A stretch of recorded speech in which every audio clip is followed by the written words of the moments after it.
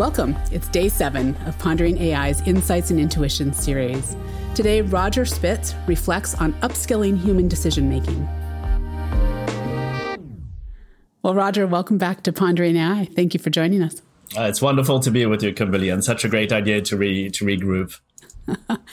Well, as the old saying goes, change is the only constant. Are you seeing that the level of uncertainty that folks are feeling is increasing? Is it about the same? And how is that impacting our ability to make effective decisions in the current state? So there's a lot to unpack there, Kimberly, but I'll try and kind of keep it on the short side. So what used to be esoteric topics at my end, decision-making and complexity and unpredictability and uncertainty, suddenly become front of mind. There's a much more sensitivity and appreciation of the necessity and the survival of addressing things differently. But there's still a lot of reliance on old linear assumptions of a stable, predictable world. And so the challenge is not so much whether the world is stable or unstable, whether people realize it isn't, but how much are organizations, countries, people still failing in terms of imagination of possibilities. So that's point number one. Point number two is that from our perspective at the Disruptive Futures Institute, there's a kind of inverse relationship between predictability and uncertainty. And the more uncertain the environment, the less predictable.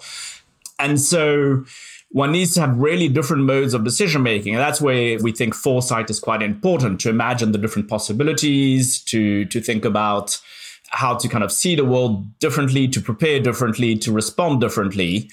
And as opposed to relying on assumptions. I think when Yellen, the head of the Fed, can go out and sort of say, yeah, we thought we could control inflation. We thought we knew what it was. We just didn't have a clue. And this is the most sophisticated economists, models, and financial engineering you can find. And one of the most, if not the most powerful state in the world. You got to realize that there's a different context. So unless you can see even with the Fed and that very recently, it was business as usual until they realized that it shouldn't be. What is the implication there for how we should look at and utilize things like AI and analytics? Are these systems going to save us, and what is their role? So there are different aspects to that. There's certain environments where things are complicated as opposed to complex. When it's complicated, you can understand cause and effect ex ante. You can rely on experts and analysis and specialization. They are linear environments. They don't to be as many sort of drivers of change. So in those environments, I think data can be relevant. The only thing is that, one, it's historic. There's no data in the future. I think the minute you're dealing with complex environments, which are nonlinear, which are unpredictable, where you can't establish ex ante what might happen, it's emergent, where there are multiple drivers of change and those are constantly in flux and dynamic, at that point, that's not the sweet spot for data. And so the danger is that much of environments and our complex challenges and problematics are of a complex nature. That's the reality of our world. The second big impact, I think, and again, you didn't explicitly ask, but I'd just like to extend this and given the lovely discussion we had some time ago, is as you delegate authority to AI in decision-making, as humans, we're basically de-skilling ourselves and less able to necessarily make decisions in complex environments because you're delegating it. So not only is AI potentially of limited value because AI is relying on past data, on systems which are complicated, which are predictable and understandable, you're then delegating it, you're de-skilling humans. It's basically, in the 21st century, it's existentialism 2.0, where you have human and algorithmic decision-making. Humans do not have a monopoly on decision-making today. And we use this term existential risk for AI in terms of human decision-making, not with the narrow definition of existential, which has been kind of hijacked by a lot of the media and the debate around risk of extinction. Mm-hmm. That risk of extinction is existential. But anything which touches the human agency, freedom, and choice is actually existential. If you take the existential philosopher's perspective, the existential question for us in terms of decision-making and AI in the context of this complex, unpredictable world is in relation to education and skills. Is the educational system adequate for a complex environment and where we coexist with AI? What do we need to do to be able to make decisions in uncertain, unpredictable environments?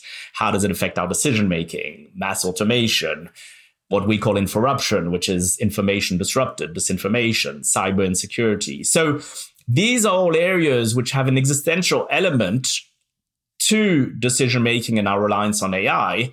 And it's really just doing a triage as to where AI is good and where humans should be good, and making sure we give ourselves the empowerment and the changes in the education, governance, and incentive systems to leverage both on AI where relevant, but also importantly, to leverage on humans where necessary to stay relevant in today's world. So let's talk about what you might predict or expect to see happen in the near future here, and then what you think should happen. So first up, how do you expect this to play out? Yeah, I mean, my personal view is that it will continue on the current trajectory, which is everything that can be automated, virtualized, decentralized, cognified, will continue to be so. That an AI has a role in that. I think it will continue to increase its position in the decision-making value chain. Again, I'm not saying that AI understands the brain or processes like the brain or understands what it does. I'm just suggesting that decision outcomes are made by algorithms, irrespective of whether it understands or not what those decisions are, and that has an impact. And I expect that the current debates will continue around existential risk, around ethics, and many important topics.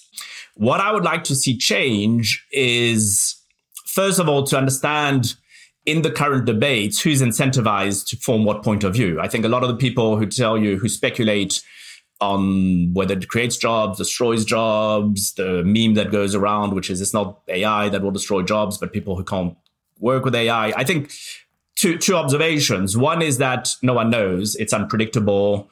It's surprising. The second thing is that a lot of people who kind of formulate these studies and these points of view are incentivized because they're selling some kind of technological systems, etc. Nothing wrong with that. That's their job to do that. The only thing is for the general awareness and any changes we do to legislation or to what have you, for people to understand that incentives determine outcomes. So if you're incentivized to sell certain things, you might take a certain point of view.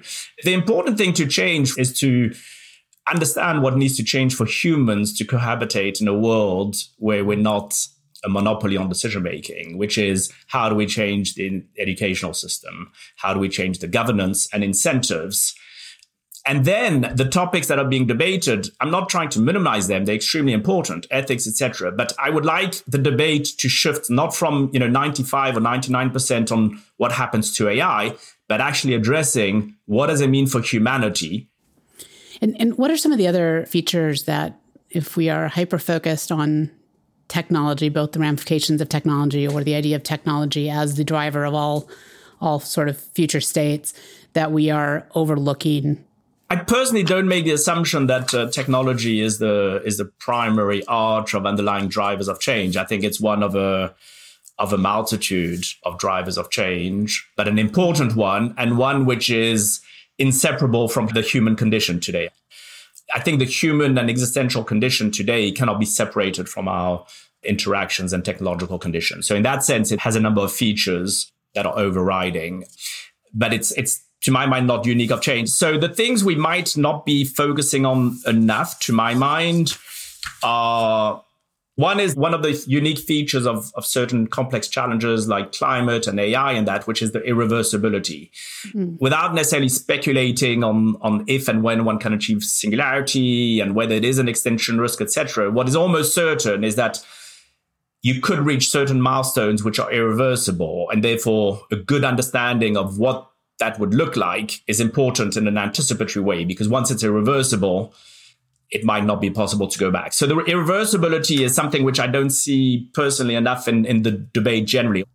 And the second one is this idea that advanced technologies and AI systems are already incomprehensible and will become that much more so. So the more we're framing our understanding, our responses or legislation around an assumption that we actually understand precisely what it does, how it will evolve, what impact it will have on things, is a problem because it's a little bit of a black box. And so we need to think about ways which are more built embedded feedback loops and emergent to kind of evaluate, monitor before things might become irreversible.